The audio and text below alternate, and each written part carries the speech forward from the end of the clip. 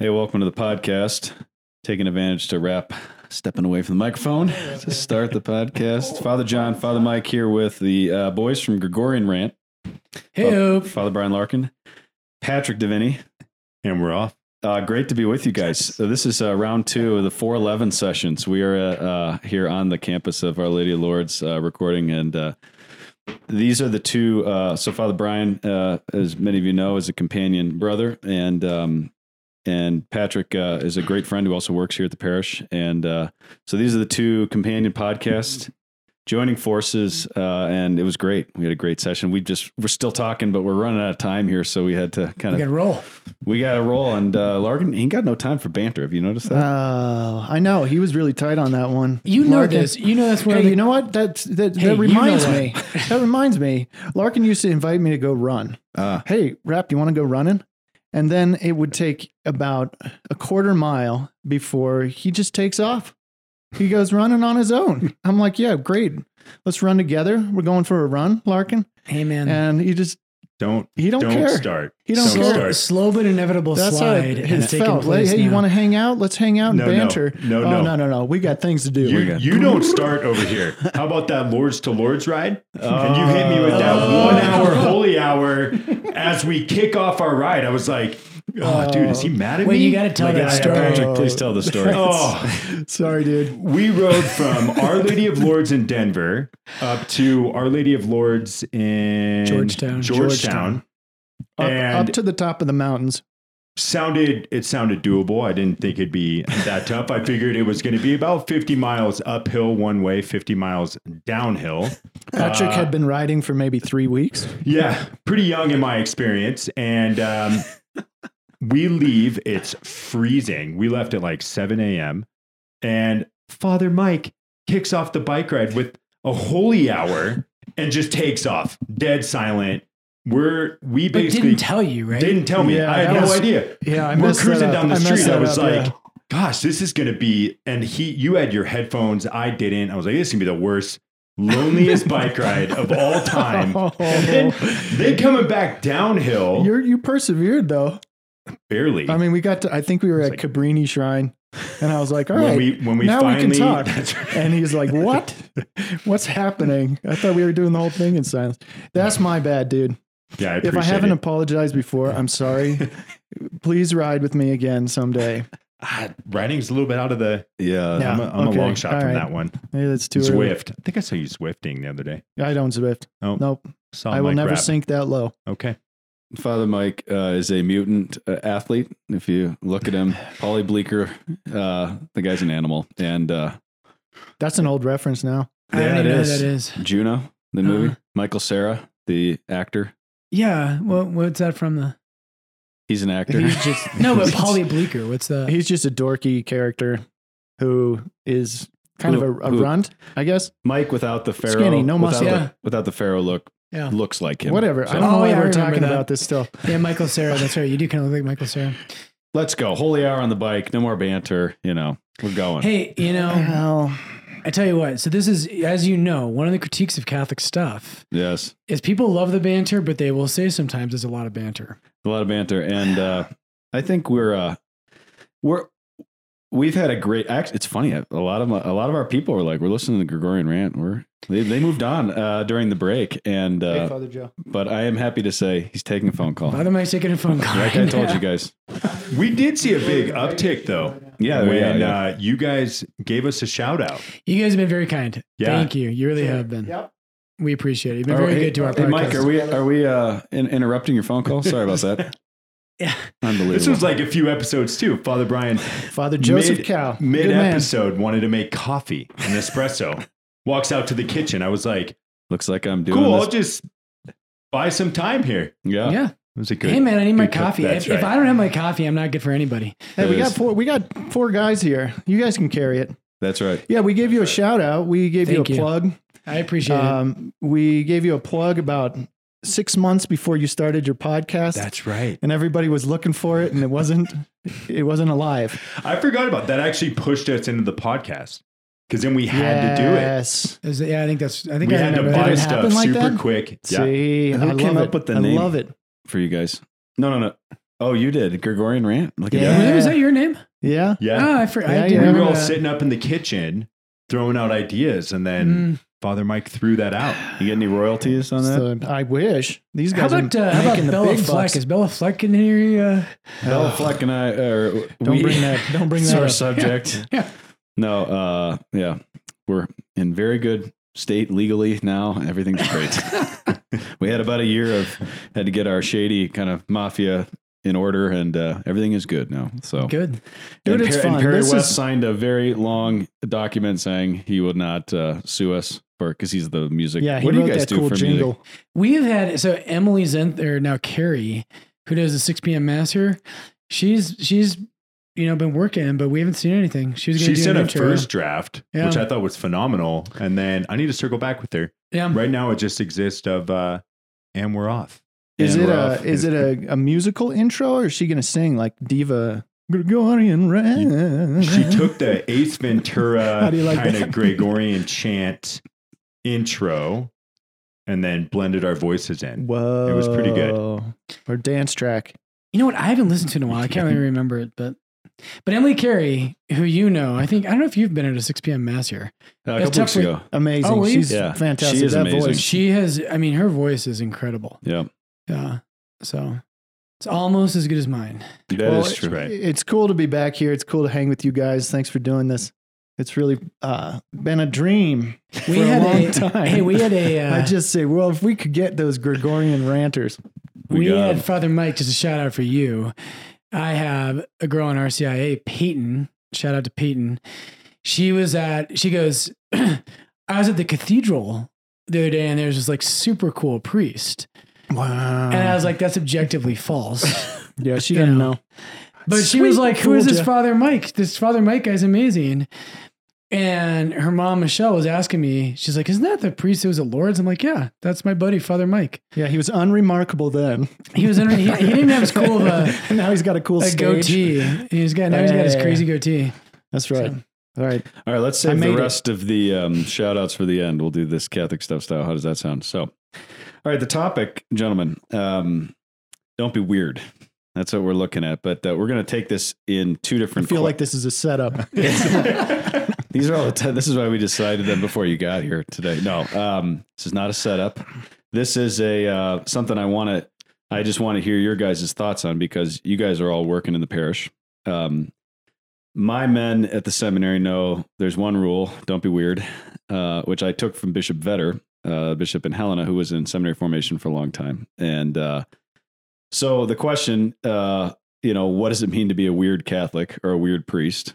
And there's a lot of weirdness happening in the church, but I think we want to first just figure out kind of what are we talking about there. And then I mentioned to Patrick and Brian that I have some specific things, some kind of isms that I think are starting to happen in the church that are making the kind of parish culture weird and polemical and problematic. And it's just good to kind of acknowledge it and talk about it. But I want to first start with just like, when you think about weirdness in Catholic life, what is that? What are you hearing?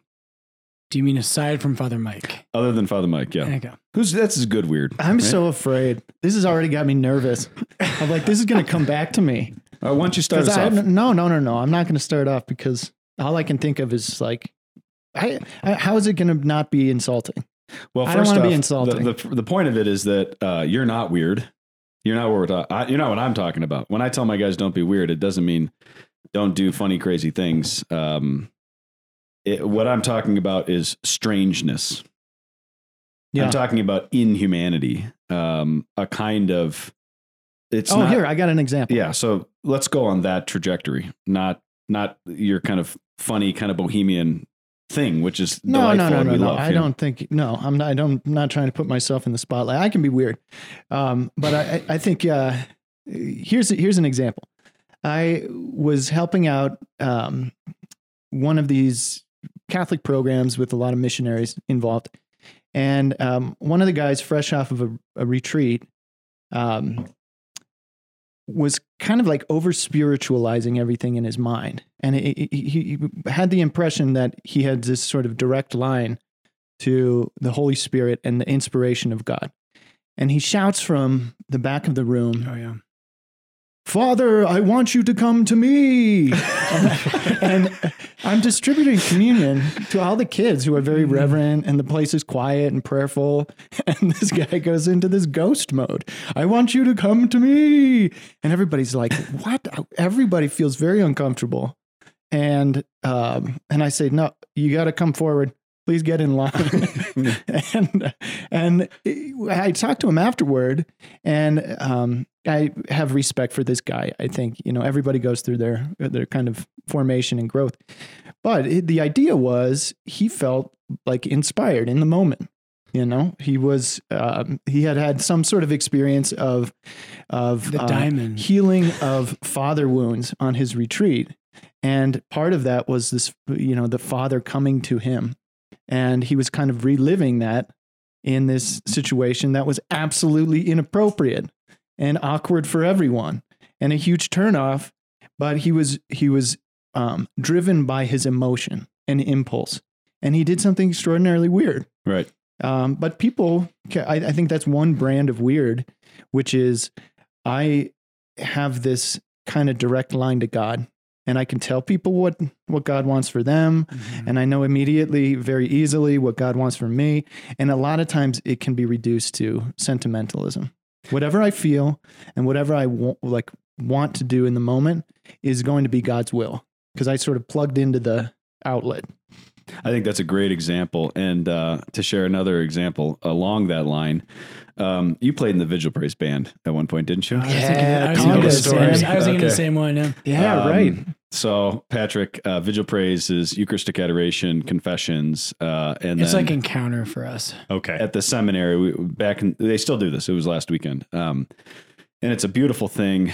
The guys up in Milwaukee copied us, Koryezu, or that's in Minneapolis, but we're the OGs of this at the seminary. So, anyways, back in the day, we were playing, and this guy is in the front row. Not a seminarian. And the band is kind of playing off to the side, and we're all kind of playing guitar. We're doing whatever. I'm probably on the bongo. I kept getting demoted from worse instruments. Every year, somebody better. They're like, you're going to learn bass this year. I'm like, fine. And then they're like, you're going to play the bongos. I was like, you're going to be the sound guy now. So I don't know. I was probably bongos at this point. But the music is playing, and it's really beautiful, and everybody's praying. And all of a sudden, this guy in the front row, and this was not Father Mike. This is another dude who was not in seminary. He starts kind of swaying his hands. And then he really starts swaying his hands. And then he starts really swaying his hands. And all of a sudden, before you even know it, like 5 feet away from us, rips his shirt off and passes out. Goes for it. Just completely passes out in the pew. This is in front of everybody. Oh, he was inspired, baby. And so these two seminarians come down the line, and they're picking him up, and they're dragging him out of the thing, and his shirt's off. And it's just like, what just happened? This is so weird, right? That's the kind of over spiritualizing, weirdly sentimental thing, which I think falsely gets connected to charismatic prayer. Right. People say, I don't want to be charismatic because charismatics are weird. That can be, people can be weird. The charismatic thing is one side of it. I think the traditionalism is another thing that can be weird and is increasingly weird, but just to put that out there. So I also think a big thing, when you say don't be weird, like the trick, of course, is no one actually thinks they're weird, right? Of course. They don't. I mean, no one actually thinks they're weird. We might have some quirks, but nobody really thinks they're weird. But one for me, this is one of my big things, is just people putting a disproportionate emphasis in the faith on the wrong things. So in Focus, we call this majoring in the minors. And the problem is no one thinks they do this. But I see it all the time. It feels like to me. And there's this heavy emphasis on, I had someone that maybe all of us at this table know, who shall remain nameless, who is Patrick. It's okay. Yeah, Patrick. Steph. It's probably Steph. Who was kind of berating me for not having a chalice veil. Right. And I'm like, this is what you're worried about, is chalice veils? I was kind of caught off guard. I didn't even know what to say. But I kind of wanted, later on, I'm a melancholic, and so in the moment, it doesn't really bother me. And then an hour later, I'm like, what the heck? Like, chalice veils? I'm like, this is what you're concerned about? but Yeah. that's a big one for me. That's where with that, the kind of traditionalist thing, it's like, you got the plain alb, and now a guy introduces a little lace. Oh yeah. Oh, and that guy's a little more pious. That guy's obviously holy and has better taste. And then there's a little more lace in the next guys. And then there's a little more lace till everybody's wearing some sort of weird lingerie because you're trying to compete about the lace. Right. And it's like, all right, now we're weird. But this is the weird part, right? Because I think and this is your challenge as a formator, right? Is that you want beauty in the liturgy, but it seems like there's the, and I think you want to talk about this, but there's the caricatures of these things. And I think the hard part is that there's not a easy line in the sand. Like Patrick, like tell him about I think a big moment right with you was when you came to Mass in the gym. Yeah. I was thinking, this whole time I'm trying to figure out how to say what I want to say, but I guess I have to preface it from the standpoint of I am a rookie to this whole Catholicism thing, right? So a lot of things are new for me, but also when it comes to the extreme side, really catches me off guard. Like we went to Mass, Steph and I, somewhere up north, and the deacon had the white gloves, and I had never experienced the gold communion paten. Yeah. And all of a sudden that came, I thought I was about to get hit in the face. I was like, what is that? And it's underneath. So I'm not trying to be disrespectful. I just didn't know. And then the first time I saw somebody lay down to receive on the ground, that also caught me off guard. Lay down? Yeah. Got real, no, beyond the kneel. Oh, wow. Saw the whole thing. And then the first time I went to full send, the full slid, I was like, sure, fall? What is that? And then when I went to Seek the first time, really, actually, I think you guys were all there, and Goebel wore the American flag in Kansas City. No, Indianapolis. Yeah. I was not there. I would not have allowed that. But when I saw, the kids all chanting, and then everyone sprinted to confession, and I was like, what is going on? So all of that was kind of new. But I think so then when I came to Lourdes and it was in the basketball gym, it basically crumbled all the walls for me. And Steph and I, when she was trying to get me to become Catholic, we bounced around to a bunch of different churches. And for me, it was always it's the same thing, rigid. We're by far the youngest people, don't really know what's going on. The music's not great. I was coming from the Walmart size, Protestant church, Red Rocks out there. And so it was a whole new world. So when I came to Lourdes and it was in the gym, the music was good. The preaching was good. It was just it all didn't of a sudden stay crumbled in the gym. me. That was It did an not. interim. But it got me. Yeah. It made it easy. But I think the biggest one for me now, and that I've gone through a lot of first, is when somebody has a life decision or wants to kind of bring the truth in lightly and says, I have discerned about this and I want to break up with you, or God has told me to break up with you, or I don't like you, or whatever it is. But it kind of comes from a place that it's no, actually just own your decision. Yeah. God has told me now that I want to take my foam finger and beat you up with it. Because it just seems so lame every time I hear it. And I'm like, dude, just own it. It becomes too much, too fake. You don't like your job. You want to quit your job. Quit your job.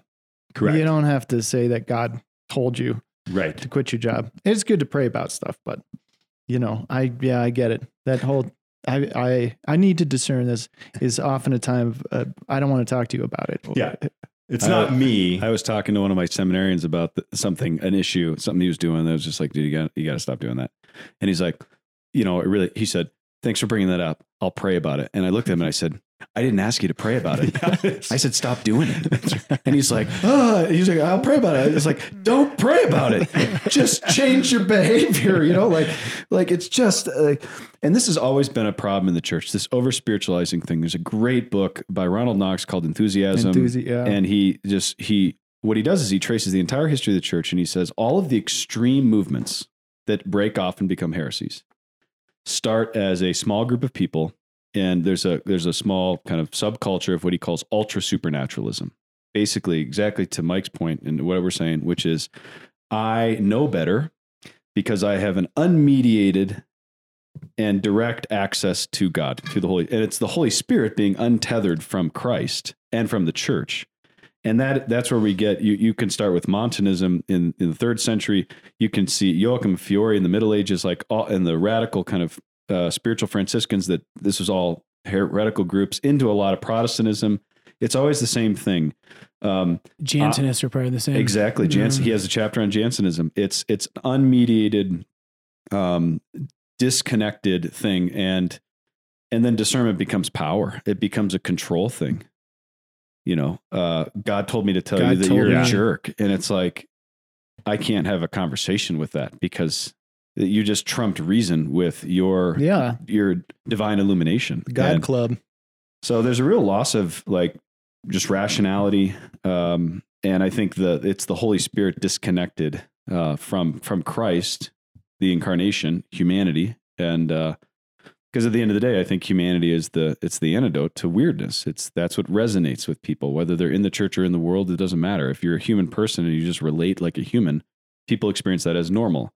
Yep. When they experience that as normal, they say to themselves, "Oh, maybe this Catholic thing is not insanely weird," which is what it is for people like in the world right now. This is just a very weird thing that we're doing. When I see it, I mean, we all do right now, but I feel this among people who I love. But there is this tendency, and it seems, I know it's always been there, but it does seem like a very current issue in the church. And one of the things we talk about in the Companions is we talk about muscular Christianity, and where basically being more hardcore is seen as a virtue.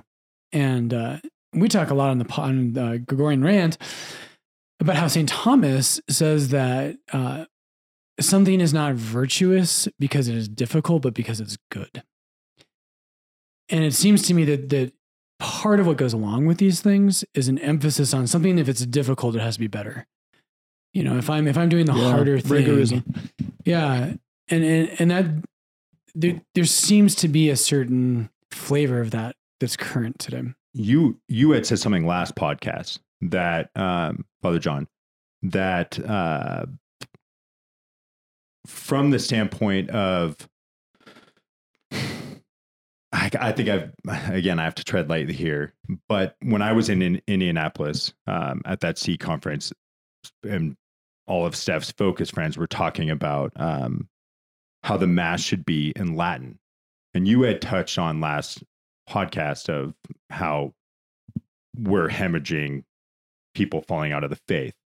And my argument in my 2 minutes of exploring Catholicism at that point, I was like, do you know how hard it is as somebody new stepping into the church to understand what's going on anyways? Like, I don't know when to stand. I don't know when to kneel. I don't know these prayers, still working on the St. Michael prayer, all that kind of stuff, that if all of a sudden all the masses go to Latin, that's going to be a huge hill to overcome. And then Steph and I, every once in a while, will go to the Italian Mass up at the other Mount Carmel. And I don't find anything overly like spiritual in it. It's sentimental. Mm-hmm. And it becomes I feel good. I have no idea what's happening, but I feel good. And so it's a interesting kind of dynamic as far as trying to navigate that, I guess. And like, to your point, the one up of like, yeah, I went to confession and then, yeah, I've gone to 2 confessions today, or I did 3 rosaries. Yeah, well, I did 4. And this whole kind of like discern and whatnot, that to me is kind of where it draws the line in the sand of weird versus being human. You actually touched on this at the marriage retreat with your story of a buddy of, and I'm going to kind of paraphrase and butcher this, but one of your buddies is gay, and coming from the standpoint of vulnerability, understanding, holding your truth, but that's the part that makes you human, and then break down that stereotype of Catholicism being judgmental and you name it, everything we hear now. Yeah, I think that there's a lot in there that you just said that, we could unpack. But the biggest, I tell my guys this, I say to them, I said, the question of your generation is not whether you will be Orthodox or not. The question of your generation is, will you be in the world or not? Like, are you just going to check out of the world and just say the hell with it? It doesn't matter to me. I don't need to ever leave the parish. I'll just kind of dress up in my fancy kind of, obscure medieval garb and just kind of walk around and pretend like I live in the 13th century in my parish. You can do that as a priest. There's an aesthetic to it. Yeah. Yeah. And so it's really a question of like, did Christ, St. Augustine had this beautiful phrase where he says that he defines the church as mundus reconciliatus, the world reconciled to God. That's what the church is for Augustine.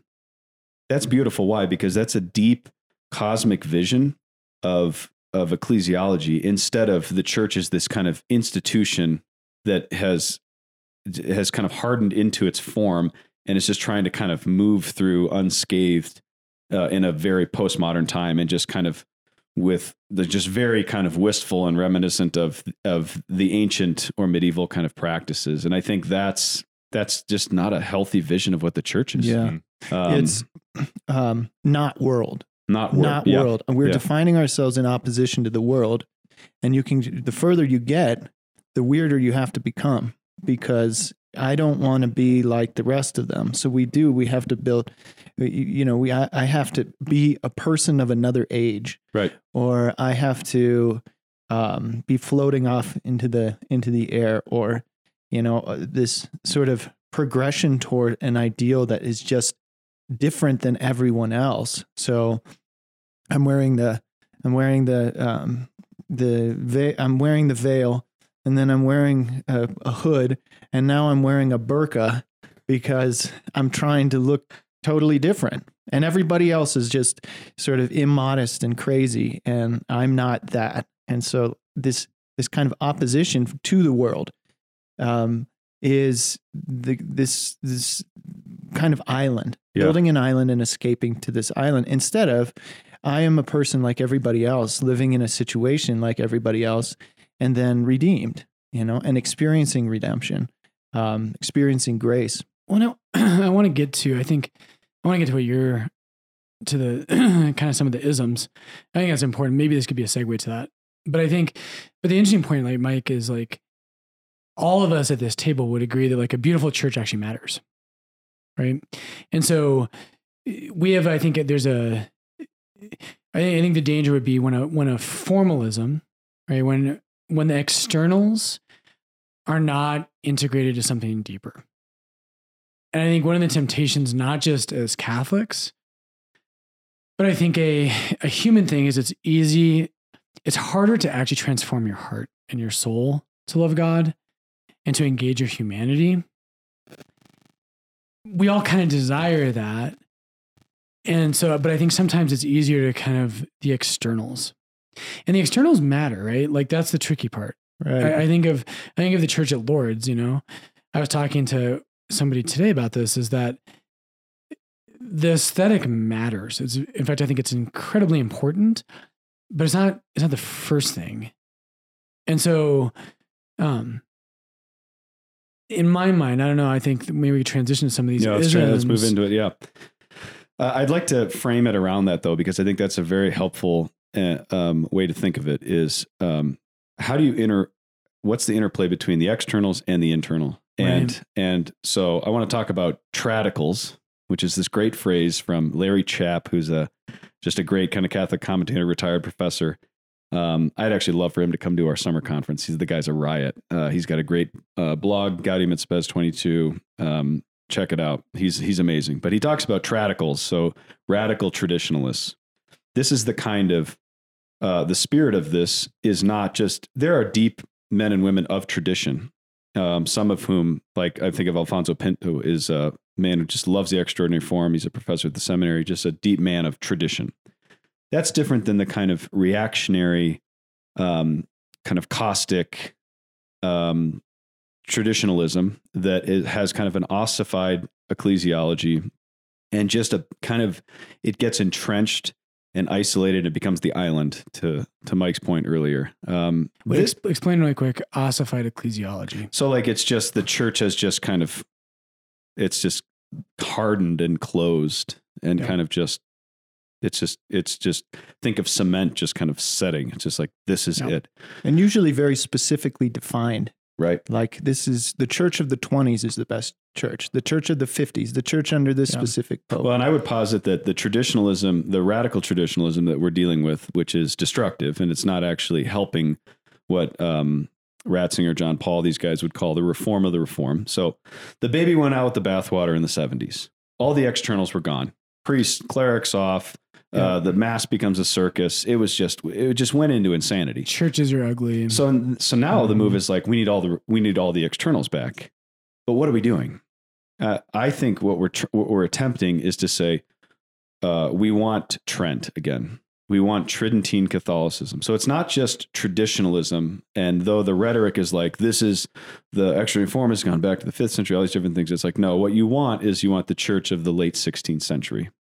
Trent was a council, started several decades after the Protestant Reformation happened. It started way too late, unfortunately, but it saved the church, and it was amazing. Yeah. But it was a reactive moment when we were defining and clarifying the errors of Protestant reformers. And so Trent is an inherently reactionary moment.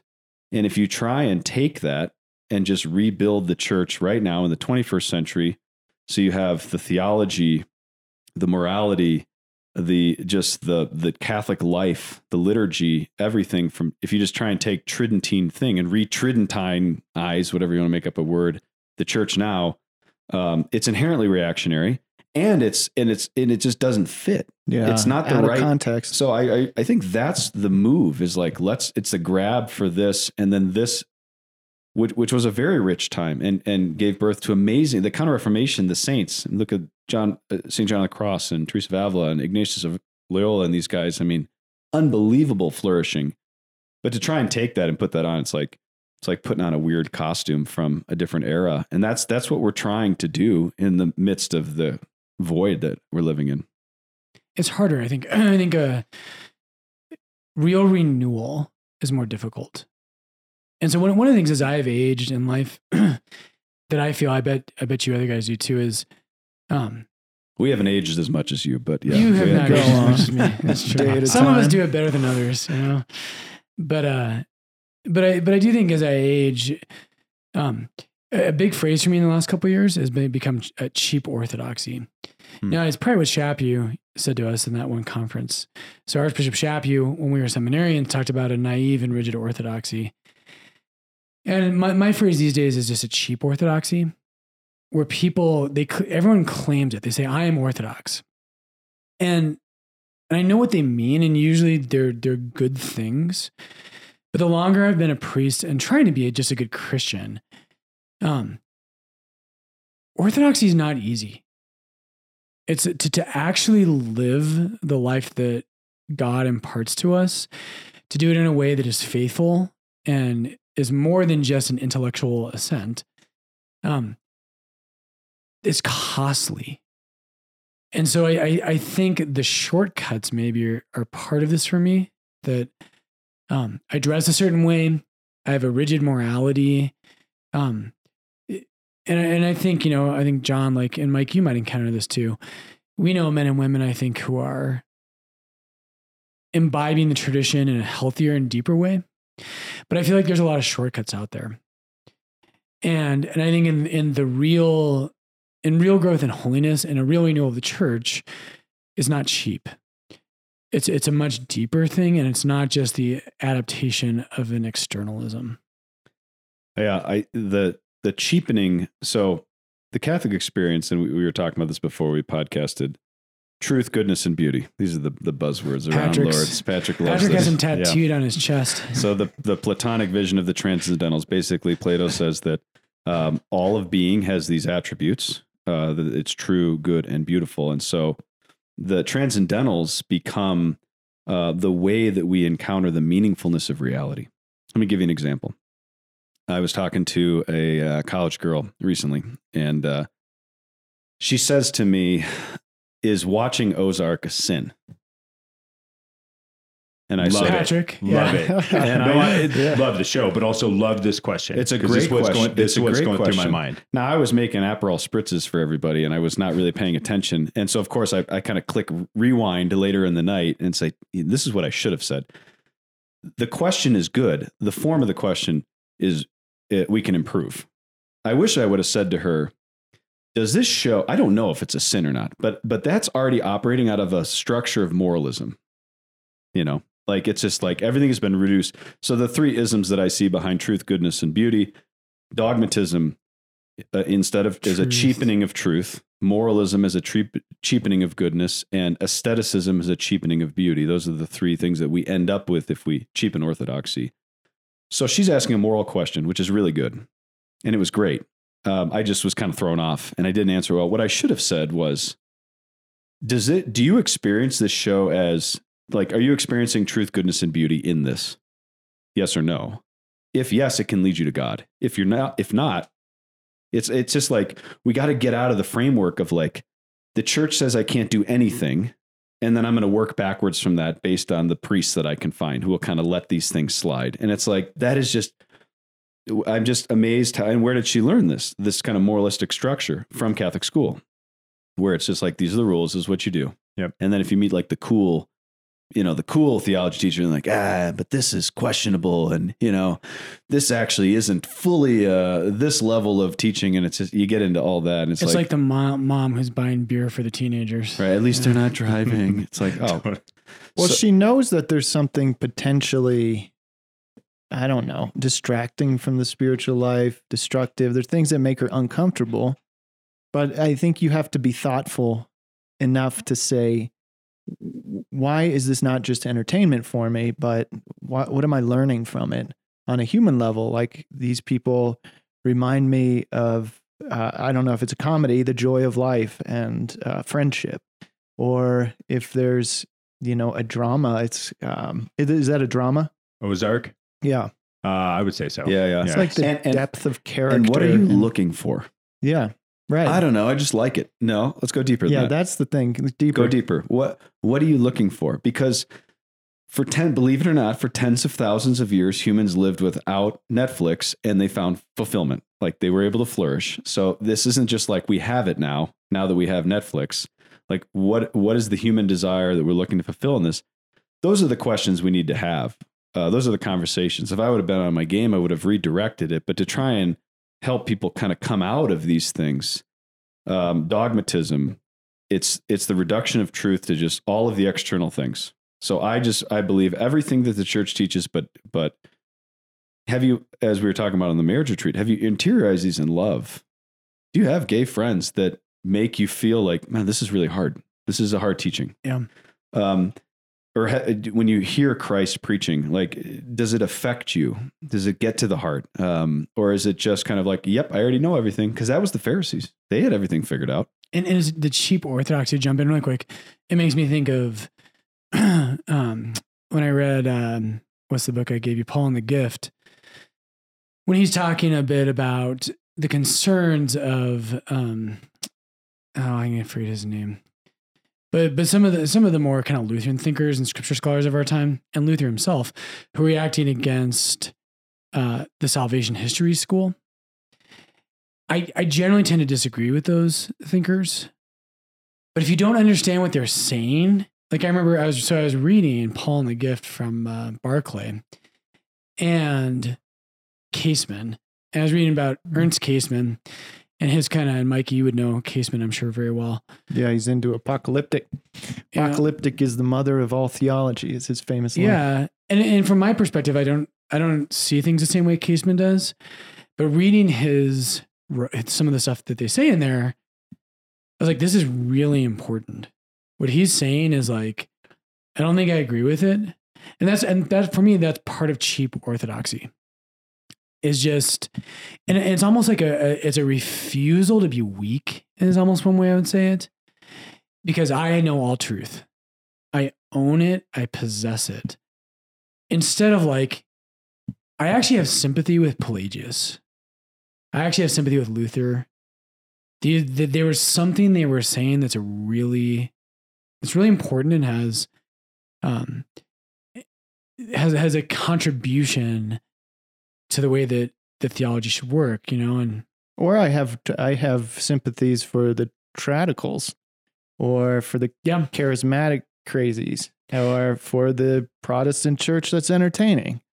It's what are they doing that's good? right. Can we see? And the for me, people know like the traditionalist thing is a hard one for me. I have some pretty strong disagreements with the traditionalist movement in our time, because I think they're anti-incarnational. I don't think, like you said, they're trying to take the 16th century in my mind and just transplant it right here. And I think that's a big mistake.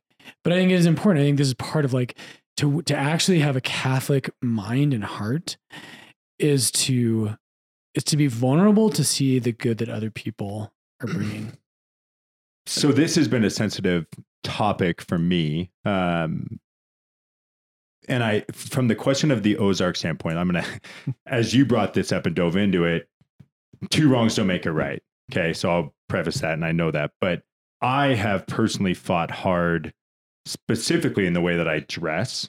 And it has been a critique of me, and where I have sympathy for the Ozark question is trying to engage people outside of the church, as opposed to people in the church that are more traditional and set and check all the boxes, but then are really rude. And yeah, you may be doing things right, but I don't want to be you. Like, okay, great, you're at Mass, you're here 30 minutes early, you're doing this. And then I walk in with my Ted Lasso sweatshirt, and it's like the worst thing of all time. Yeah, how dare you? Yeah. And I'm like, okay, but then if I'm downtown, I'd rather be wearing that and have a conversation with the person who watches Ozarks and Noah, and I enjoy it. But then say, hey, come to Mass with me. Like, and it's more, to me, that's more inviting than the alternative. And whether that goes from just in church or to traditionalism and any of that kind of stuff, it has been something that I have wrestled with greatly. And then on the flip side, when you and I, Father Brian and I went to, I remember we went to CU's practice at CU, and I came to pick up Father Brian, and I was like just barely becoming Catholic, maybe just confirmed.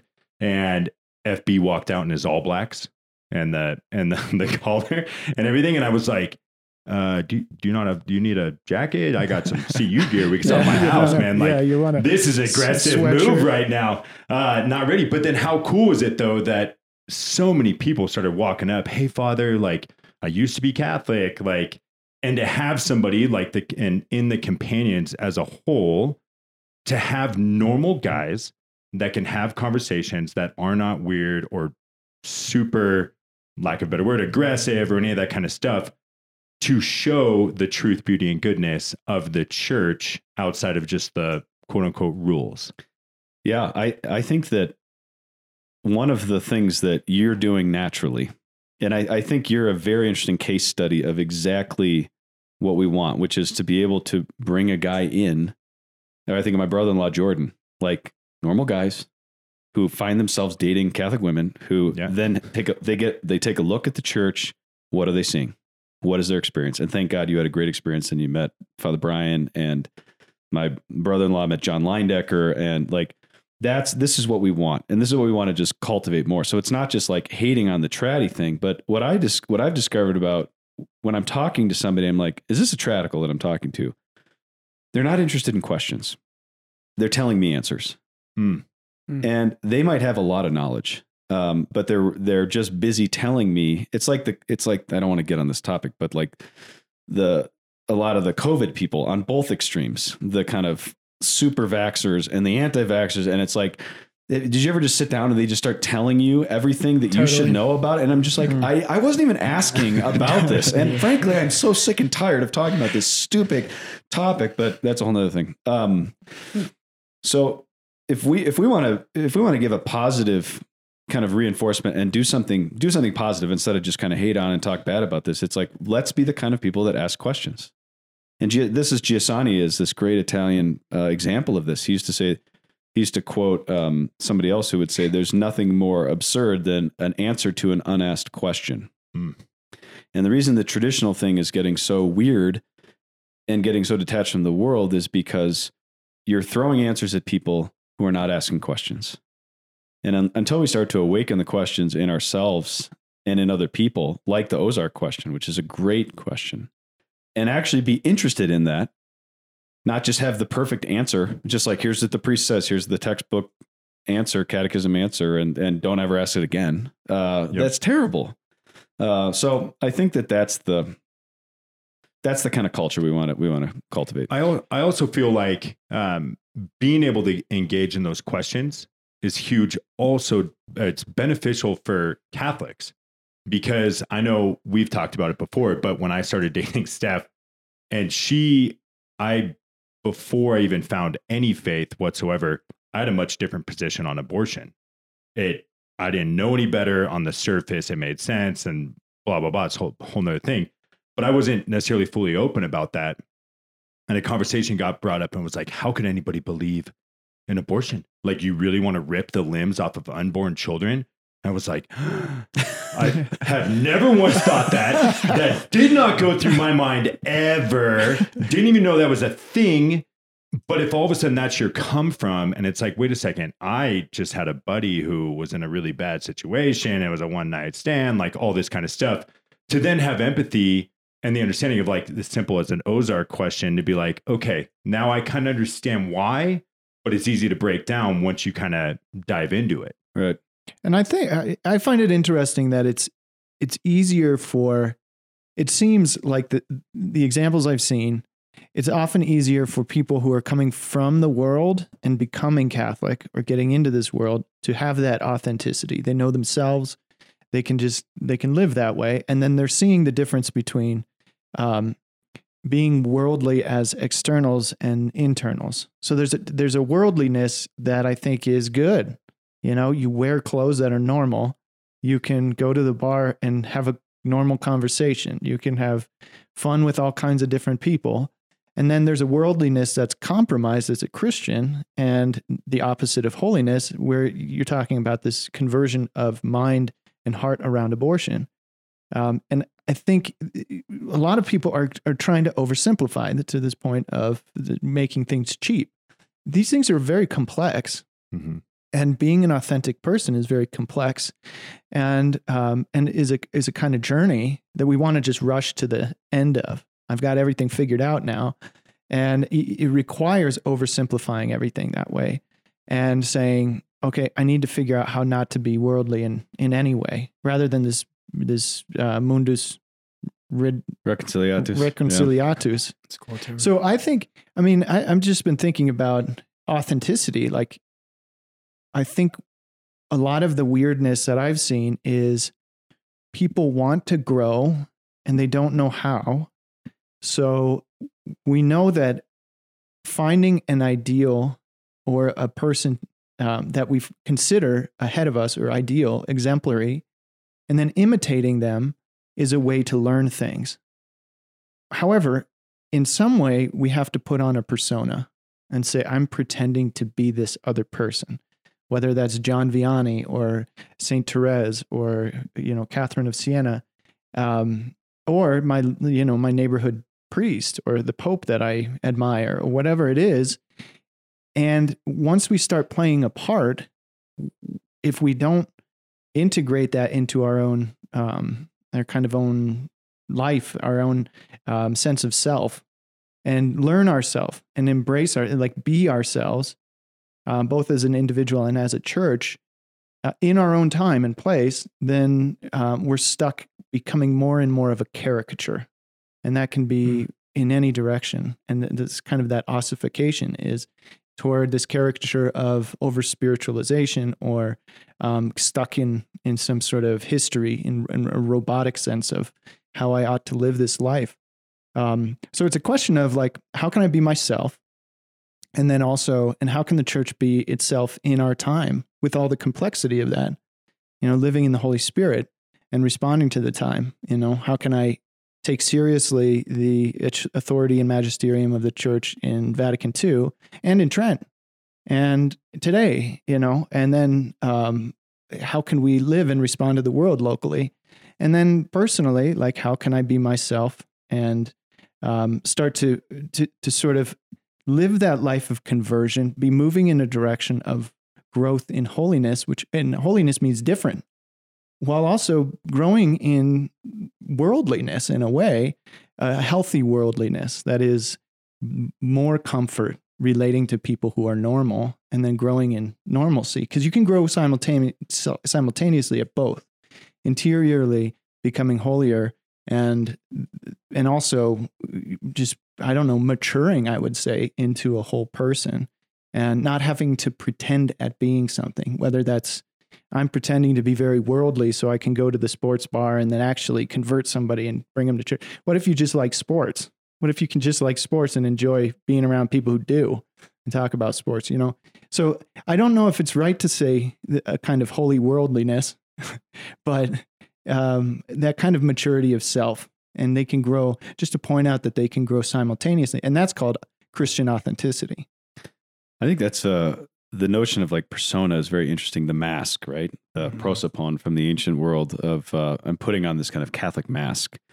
And why I like that image is because when the girl asked me about Ozark, it's like I can kind of condescend from my kind of Catholic theological worldview and pretend like I'm in the 16th or 13th century or whatever and give the perfect kind of response. Or I can be like, yeah, we're both really postmodern because we're living in a postmodern world.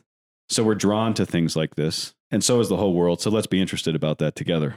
But let's do that in light of where we're going in Christ. Mm-hmm. So it's not a prosopon. It's not a mask that I put on. And I just think that like the weird reactionary thing is killing the spirit and it's killing mission. Like the last of the three is in some ways the most concerning for me. And I won't go into this because we're running out of time, but of dogmatism, moralism, and aestheticism. Aestheticism is really on the rise. Aestheticism is not beauty. Aestheticism is kind of the love of the external, as Father Brian said, without the internal, without the content and the meaningfulness. We are obsessing over, and I'm talking about like our friends who were converted, who were in seminary, who were in Focus, who are now young Catholic families living on the south side of Denver. Like it's like if you're shifting parishes because you don't like that Father Brian doesn't do enough incense or doesn't use a chalice veil or whatever external, it's kind of like we are so down, lost in the minutia, and we're wasting so much energy shifting because we're not actually like, we're just redistributing Catholics. Everybody's like, which parish is growing? Where's the hot place to be? And it's like, it's just this kind of huge table that's shifting people in different directions based on what's trending right now. And it's like, can we just stop talking about this and start talking about Christ and about being in the world means being in mission and being back in touch with it. And I think that's to your point, Mike, of like, what does it look like an authentic worldliness mean? And how does that kind of unmask this weirdness? So can I give my response to this Ozark question, which is simply, I don't know. I've never seen Ozark, and I like people who have told me about it. So I'm open, but I don't know. I don't have an answer. Just being real. That's when you had said this too, with looking up to saints or any of that, the Pope or whoever it is that might be your favorite, and the mask. The other one that I felt too is, especially coming into the church, but on the podcast itself. I mean, we've had a lot of feedback, but the one I got destroyed on was when I said I don't know the St. Michael prayer. Like, it is kind of basic, but at the same time, no one taught me, no one handed me that script. Or when we at the school, all of a sudden it's like, it seems like every day there's a new novena that lasts 9 days and this crazy thing. And I'm like, what novena is this one? I can't keep up. I don't have enough days. I don't know what's going on right now. And opening up about that though, and just saying it, like I got eaten alive, but then I also had like several people come up to me, like whisper, yeah, I don't know it either. Thanks for bringing that up. Or like, I don't know what a novena is, but it is this, all of a sudden it can ramp up to where you're just trying to hang on and like, oh yeah, I started that novena last week. And it's like, no idea where to even find that thing, let alone like be able to open up about that and just kind of like, which I then think that allows you to really dive into your faith. I mean, to be able to keep up with you guys, you've been studying scripture for how many years? And I'm trying to just dive into the listening to Steph do the Bible in a Year app and try and understand what I'm reading. It's a whole different ballgame. But just being real about that. And this will be my final point. I think the temptation for me, and I think for a lot of people, is that I've made a lot of sacrifices in my Christian life. And I want to measure to say that I'm doing it right. Yeah. And these externals provide something of a measure. Mm-hmm. Like I know that novena. Yeah. I know more than this person theologically. I know how to comport myself in a church. I have strong opinions about what a church should look like or practice should look like. And these provide measures. But the difficulty is that there aren't measures. Not really. I mean, to a certain extent, you can see the fruits of faith, hope, and love growing in your life, but you don't always have a measure. But those are those easy kind of, I can convince myself I'm holy and other people. Yeah. Can I'm going to jump in with that. I think I might have a mic drop. We'll see. All right, here we go. But I'm going to steal Father John's You want a drum roll? thunder here, but Balthazar is just going through my mind right now. And he's very big on, what we try to do when we come to faith. I talked to my RCIA class a lot about this, is that, right, when we tend to move from something that we know more to something we know less. We want to measure. And so we want to measure Christ by our own categories of knowledge. But Balthazar, right, talks about how, what if the thing you're trying to measure turns out to be the measure of everything else? Mm.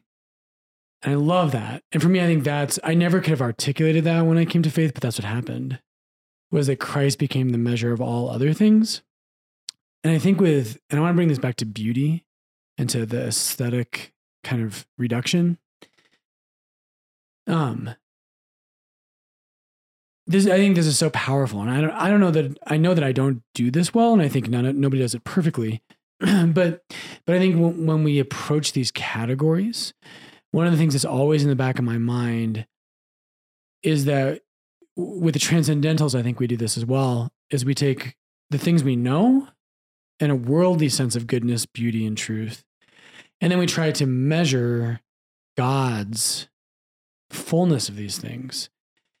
And in Balthazar's work, right, the incarnation and the paschal mystery of Christ and the crucifixion somehow redefined what beauty is, right? Mm. And I think about this a lot when I hear people in the church right now talking about beauty. Mm.